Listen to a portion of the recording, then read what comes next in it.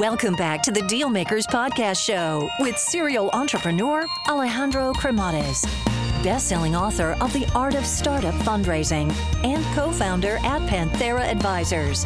In this podcast, we ask our guests about their successful acquisitions and financing rounds. Hey guys, so just a quick overview here on Panthera Advisors, as I think it might be of value to you. So Panthera Advisors exists in order to help founders that are in the process of raising capital or get their company acquired. I actually started the company out of incredible frustration because during my entrepreneurial journey, which involved building, financing, scaling, and exiting companies, I could not find a resource that was founder-friendly. And I could not get the type of support that I was seeking. So as a result, I made a ton of mistakes along the way. So if you're looking to raise capital, or you are looking to get your company acquired, or just need some sound financial planning, and you're looking to get the best possible outcome in the shortest period of time, feel free to learn more by visiting us at pantheraadvisors.com, or just reach out directly and shoot me a note at alejandro@pantheraadvisors.com. Hello, everyone, and welcome to the Deal Maker Show. So today we have a very exciting founder, a founder that is going to teach us quite a bit about recruiting, quite a bit about also engineers, and how, really great companies are placing those. So I guess without further ado, Vivek Ravisankar, welcome to the show today. Well, thank you so much for having me. So originally from India, and how was life there? Life is great. I love India. I love going back home. I was born, brought up there. Life is good, but I moved here to the Bay Area for the last 7 years, and the place where I live resembles India. So I'm totally good. And I understand that you guys now have dual headquarters. So also, you're still very much attached to India. But why don't we start with how you landed in the US? Because I understand that you had your startup going on, and then you decided to apply to Y Combinator. So walk us through what happened. Yeah, sure. Yeah, we started the company in India. We had a lot of different failed ideas on this, and I really wanted to come to Silicon Valley. Why? I think Silicon Valley has this magical aura around it where all great companies are created. And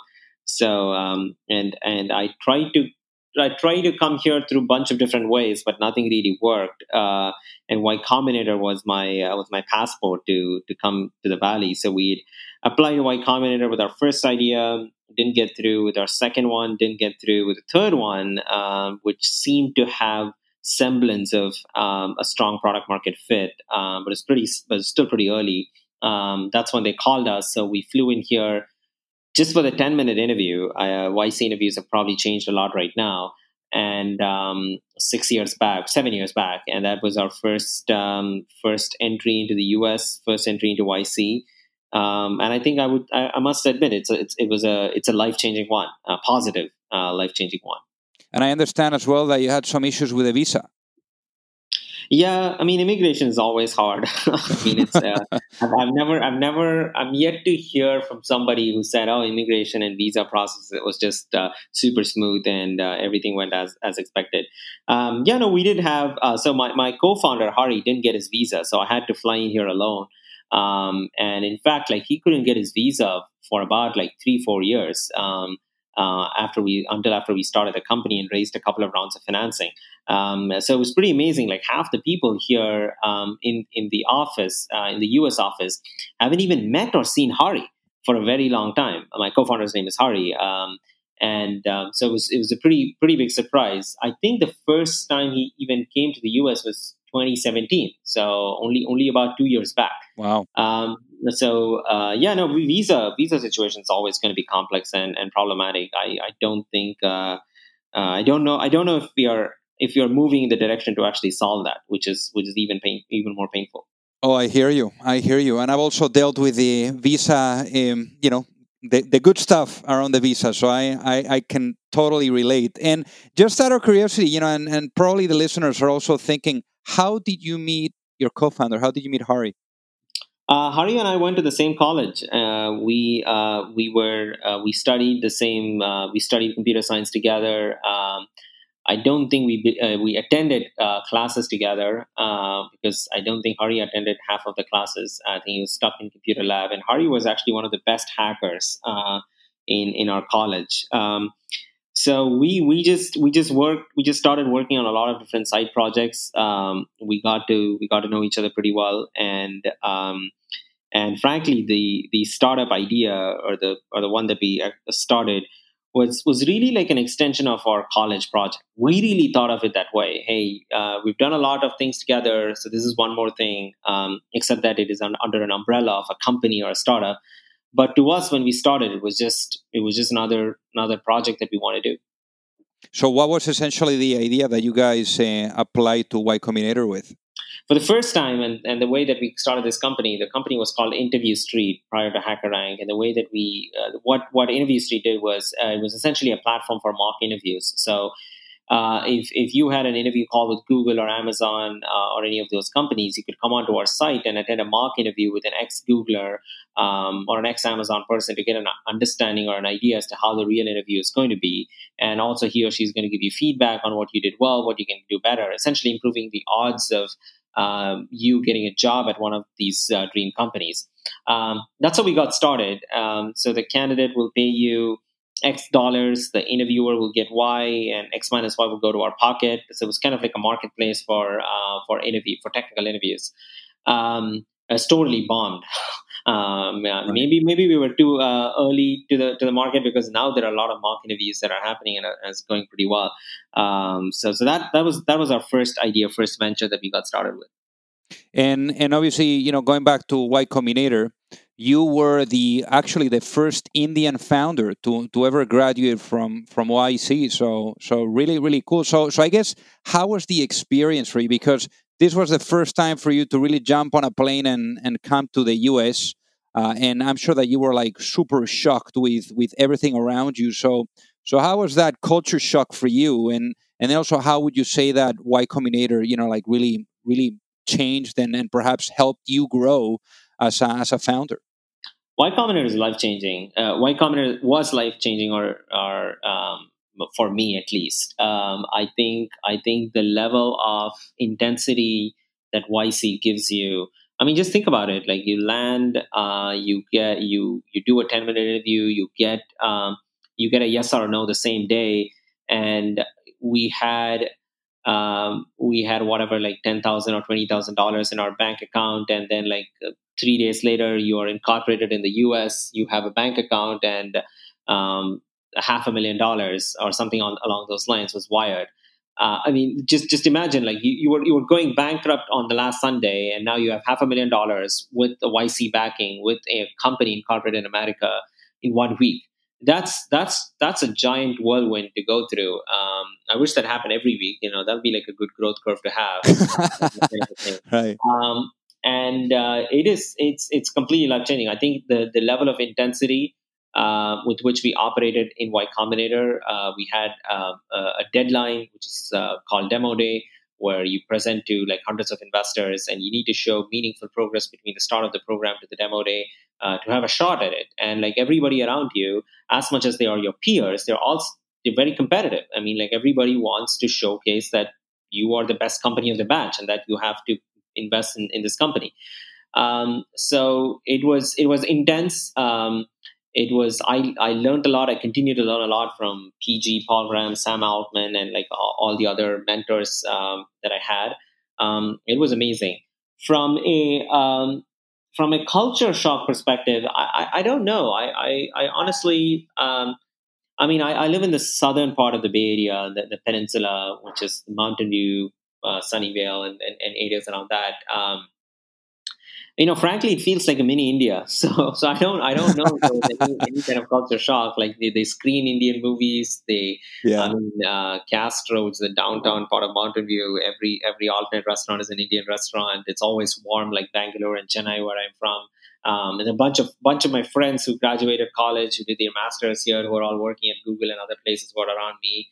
I do miss home for sure. I mean, you can't replace the authenticity of your native place, of your hometown. But I don't think there was that big of a cultural shock. I think it might have been if I'd landed in some other city like New York or Chicago or somewhere else. Yeah. Got it. So then, at the end of Y Combinator, what was the what did you guys say? What was the road ahead? What were you looking at, and what ended up being like the business model that you were clear on executing on?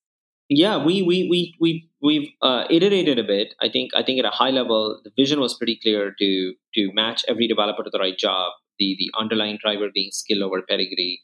That's what matters. That is how the world should be. That's how the world should operate on. So that was pretty clear. But we have iterated a lot on how we go about achieving the mission. What's our business model? A lot. And so right now. So HackerRank, we match developers to jobs based on their skills, and we have 1,500 customers, 6.5 million developers in our community, 20% of the Fortune 100 companies. And the way the platform works is, as a developer, you can come and practice on HackerRank to hone your skills and take an assessment for a particular company.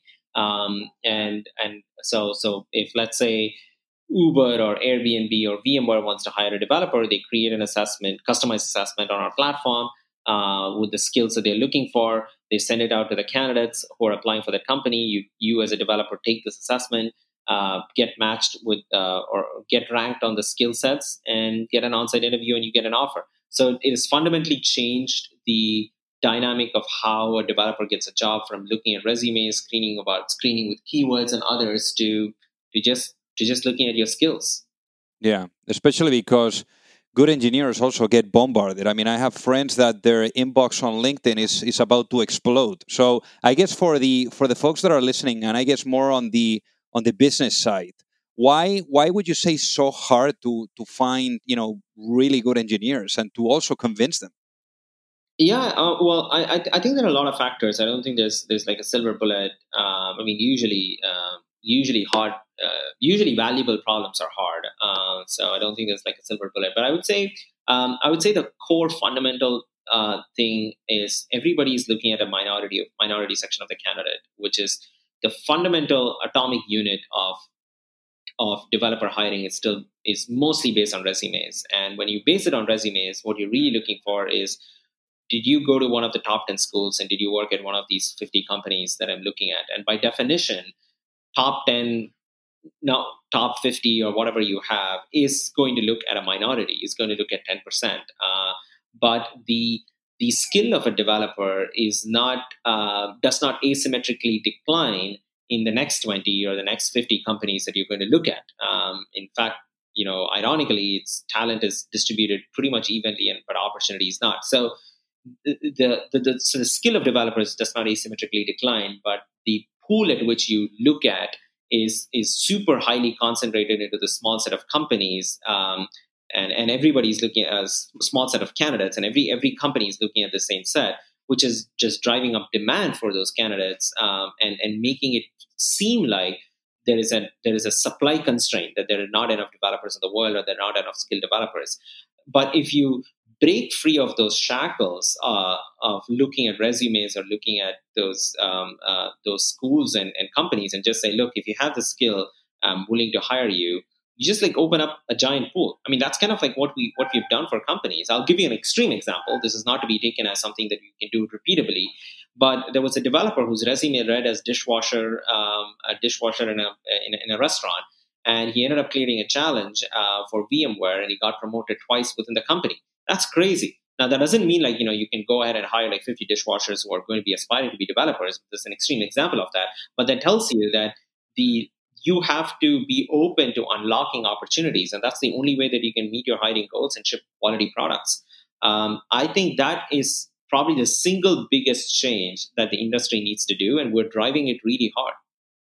Got it. So I guess going back to the business itself, to HackerRank. So you got out of Y Combinator. Your co-founder was still in India. So I guess, what would you say has been the toughest part of really building this dual, headquarters type of operation? Yeah, that's a good question. I think time zones are definitely challenging.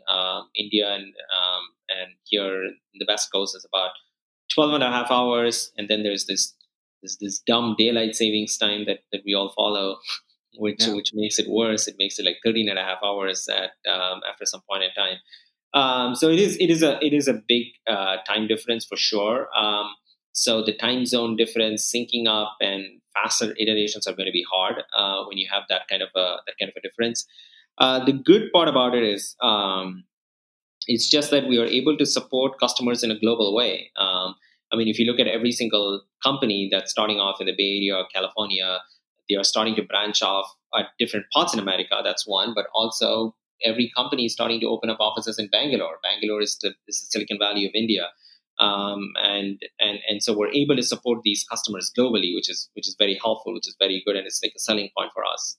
And also, you get to reduce costs because now you don't have to pay the 150 to 200,000 an engineer.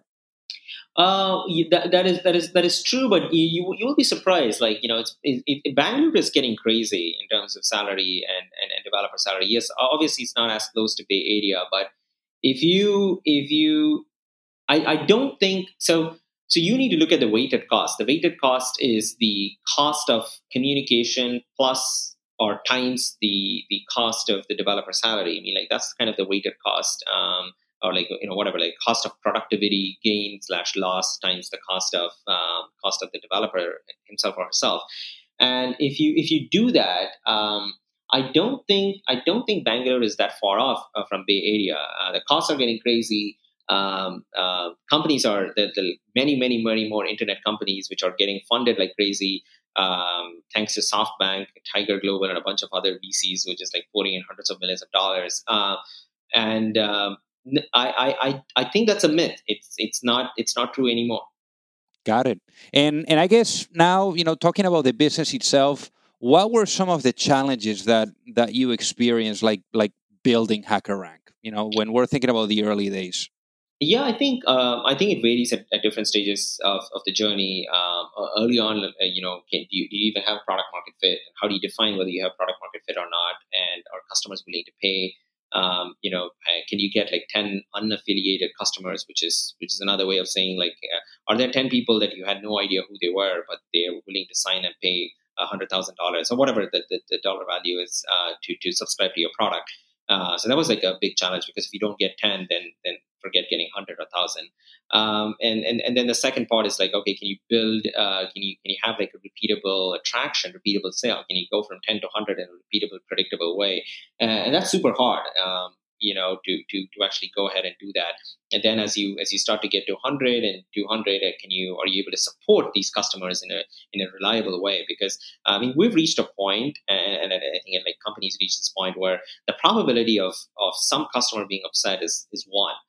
Because you actually have like a lot of customers now, like using your product and trying to do, and you need to make sure that you can have a very, very strong support system internally. To make sure that you can prioritize things, to make sure you can get back to customers fast, and you need to like constantly have the customer delight factor in your company, your DNA. So those are like different, probably like business related challenges, and then like you have a bunch of organization related challenges, which is communication is going to be a big thing. When you start off with like 5 people, everybody's sitting together at the same table, you're having lunch together, and everybody knows what each of you are doing. But it's not the same when you get to like even like 20 people or like 25 people, it starts to become different. And now we're like 250 people with like multiple locations. It's like insanely hard to keep everybody on the same page. So there are like organizational challenges that you need to overcome.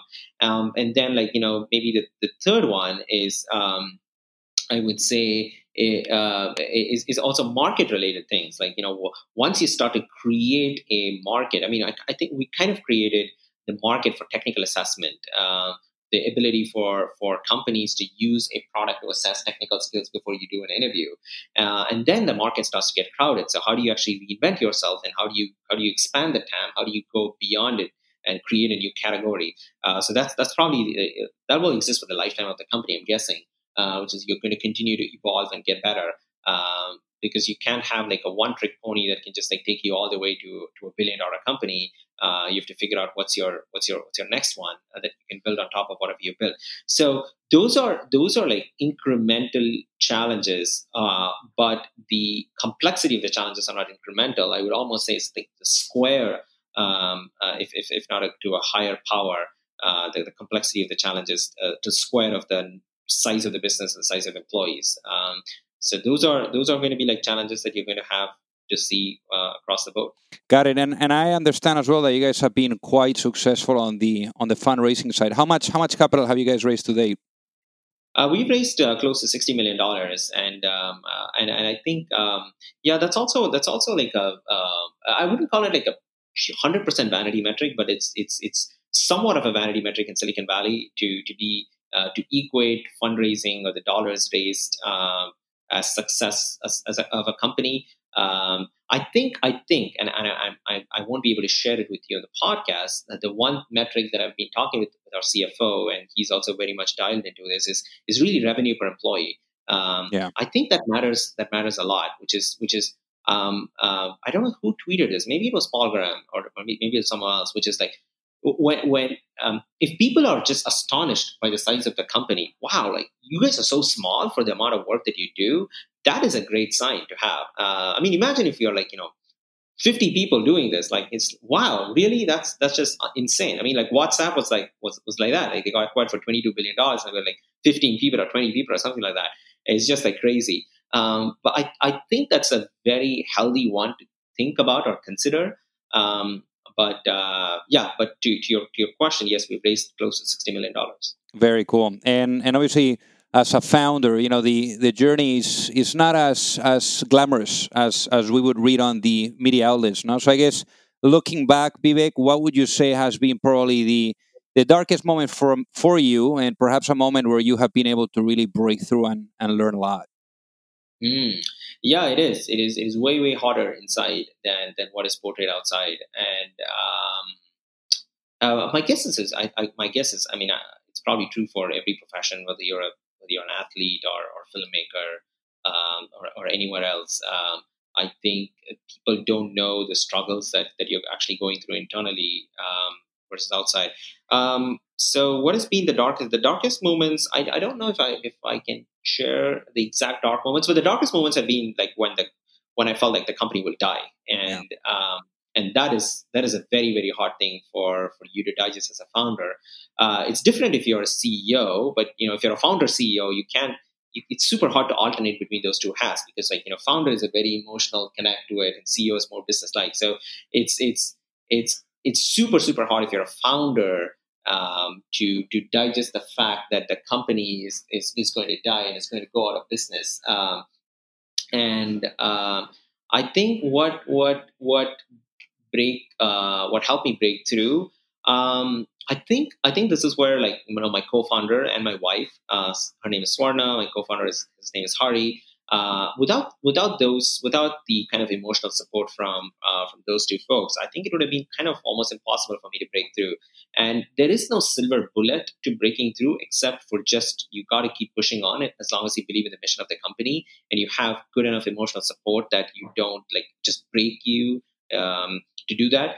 But I don't think there's any silver bullet to do it. Well, there is just a very, very broad, life, nihilistic view of life, if you have it, which is you're going to die anyway, so it doesn't matter. Yeah, you can probably console yourself through that. But otherwise, it's just, I don't know, man. It's just brute force. I don't have I hear you. I mean, that moment where you think that the company is going to die, I mean, every founder goes through that moment. And I guess you were talking about Vivek, about digesting it, but I guess one question, and I'm sure that perhaps there is a lot of people right now listening that maybe are going through that specific problem right now, that they think that their company is going to die. Let me ask you, how would you, let's say, recommend them about digesting it first, but then proactively tackling whatever they have in front of them? It's a great question. I think looking back, what I would have done differently, or I would have probably made it less hard on myself, is maybe at a high level, two things. I don't have the perfect way to organize whatever I'm going to say, so it might be a bit not super coherent. But the first thing I would say is, do you really, really believe in the mission of the company that you want to accomplish? And it has to be super clear and super evident, because a lot of times you jump into a startup trying to have ulterior motives, I want to make a lot of money, and that's okay, but that can't be your primary motive. Your primary motive should be I want to bring this to life in this world, this kind of a product or a company. So I would say that's the core, because if you don't have that, and you might lose the glamour and the of the mission as well, because you just found that it's not as important to the world, or it's not as easy, or whatever reasons that you have. So I'd say that's number one. The second is, and I've tried to get better at it, and I don't know how exactly to measure. Founders and CEOs are always leaning towards the more optimistic side of it, which is you have a tendency to twist the underlying truth to be more optimistic. And by the way, I do believe that is the right attitude to have, because there's you can be so paranoid that you can kill yourself, and that's not good. But I think it's important for you to ask the truth, underlying truth of what is something fundamentally broken. Is there something broken in every company? Yeah, sure, for sure. But if there's something fundamentally broken about your sort of your company, your business model, and things on those lines, making sure that you can actually ask the question, answer that question, and course correct is going to be super helpful. And by the way, this will be a really hard pill to swallow, because you might not like the answer. Oh, yes, this is fundamentally broken, and we have to make this giant change and all of those things. But I think that's the only way out. So I'd say those are probably the two things. Got it. And one of the questions that I typically ask the folks that come on the show is, obviously, I mean, you've been at it for quite a while, so you've been able to really embrace, the journey and the ups and downs. But if I had the opportunity here, let's say, to ask you, if you had the opportunity to have a chat with your younger self, with that younger Vivek that is about to launch the business, what would be the one piece of business advice that you would give to yourself, and why, knowing what you know now? Yeah, thank you for making me feel old. Firstly, younger self. I would say that looking back, or giving advice, the highs are not as high and the lows are not as low, and so the ability to manage, ability to have a good temperament to manage those highs and lows is going to be super, super critical. And I would have ideally liked to take care of myself more in the past. I'm starting to do it right now, but I just did not take care of myself, which means I will not sleep well, I will not eat well, I will be extremely scrappy to the point of being close to being unproductive. So taking care of yourself and managing the highs and lows and a good temperament, I think those are big things. And also, towards HackerRank, in a world where the vision is fully realized, what does that future look like for HackerRank? There won't be any resumes at all, and everybody will just every job description will have the skills based on our HackerRank rubric. Every developer will be measured on their skills based on a HackerRank rubric, and developers will actually work on the right set of companies, right set of projects, and the world will have accelerated pace of innovation. Which means when we work with a company like Blue Origins, we'll actually help them build spaceships faster. Or when we work with Ford, we'll actually help them transform into a strong digital tech company to build autonomous vehicles faster in the market. So the world will fundamentally have faster level of innovation. Got it. Very cool. And how do you think about culture? Because you were talking about 250 employees. So what's your biggest takeaway on culture? Yeah, it's a good question. I think culture is hard to build, and firstly, it's important to define. I think it's the way that the company tries to make decisions. I think we've done pretty well in documenting them and operationalizing them in the form of interviews, in the form of making sure that people actually follow that when they get promotions, when they give kudos and others. But I think it also needs to evolve with the company. I don't think it has to be at some level that it's foundation needs to have every company needs to be customer obsessed and needs to be kind of data driven and all of those things. But I think at different phases you need to make some explicit trade-offs. And I think the best way to put is when you're trying to document and operationalize a set of core values or principles or which is kind of the operating model which defines your culture, it's important to explicitly call trade-offs. And that's the hardest part, which is move fast and break things. That's a trade-off. you can't say move fast with high stability. Then what are you trying to do? I mean, like that's very, very hard to do. So I think it's important to explicitly mention trade-offs, because that defines that helps people to make decisions. Got it. And for the folks that are listening, Vivek, what is the best way for them to reach out and say hi? Sure. I'm Vivek at HackerRank, and I'm also at Twitter, @rvivek, so you can tweet or email. Be happy to help in whatever way I can. Amazing. Well, Vivek, thank you so much for being on the Dealmaker Show today. Awesome. Thank you so much. If you like the show, make sure that you hit that subscribe button. If you could leave a review as well, that would be fantastic. And if you got any value, either from this episode or from the show itself, share it with a friend. Perhaps they also appreciate it. So also remember that if you need any help, whether it is with your fundraising efforts or with selling your business, you can reach me at alejandro@pantheraadvisors.com. You've reached the end of another episode of the Dealmakers Podcast. For free resources and materials, head over to alejandrocremades.com. Thank you for listening, and see you at the next episode.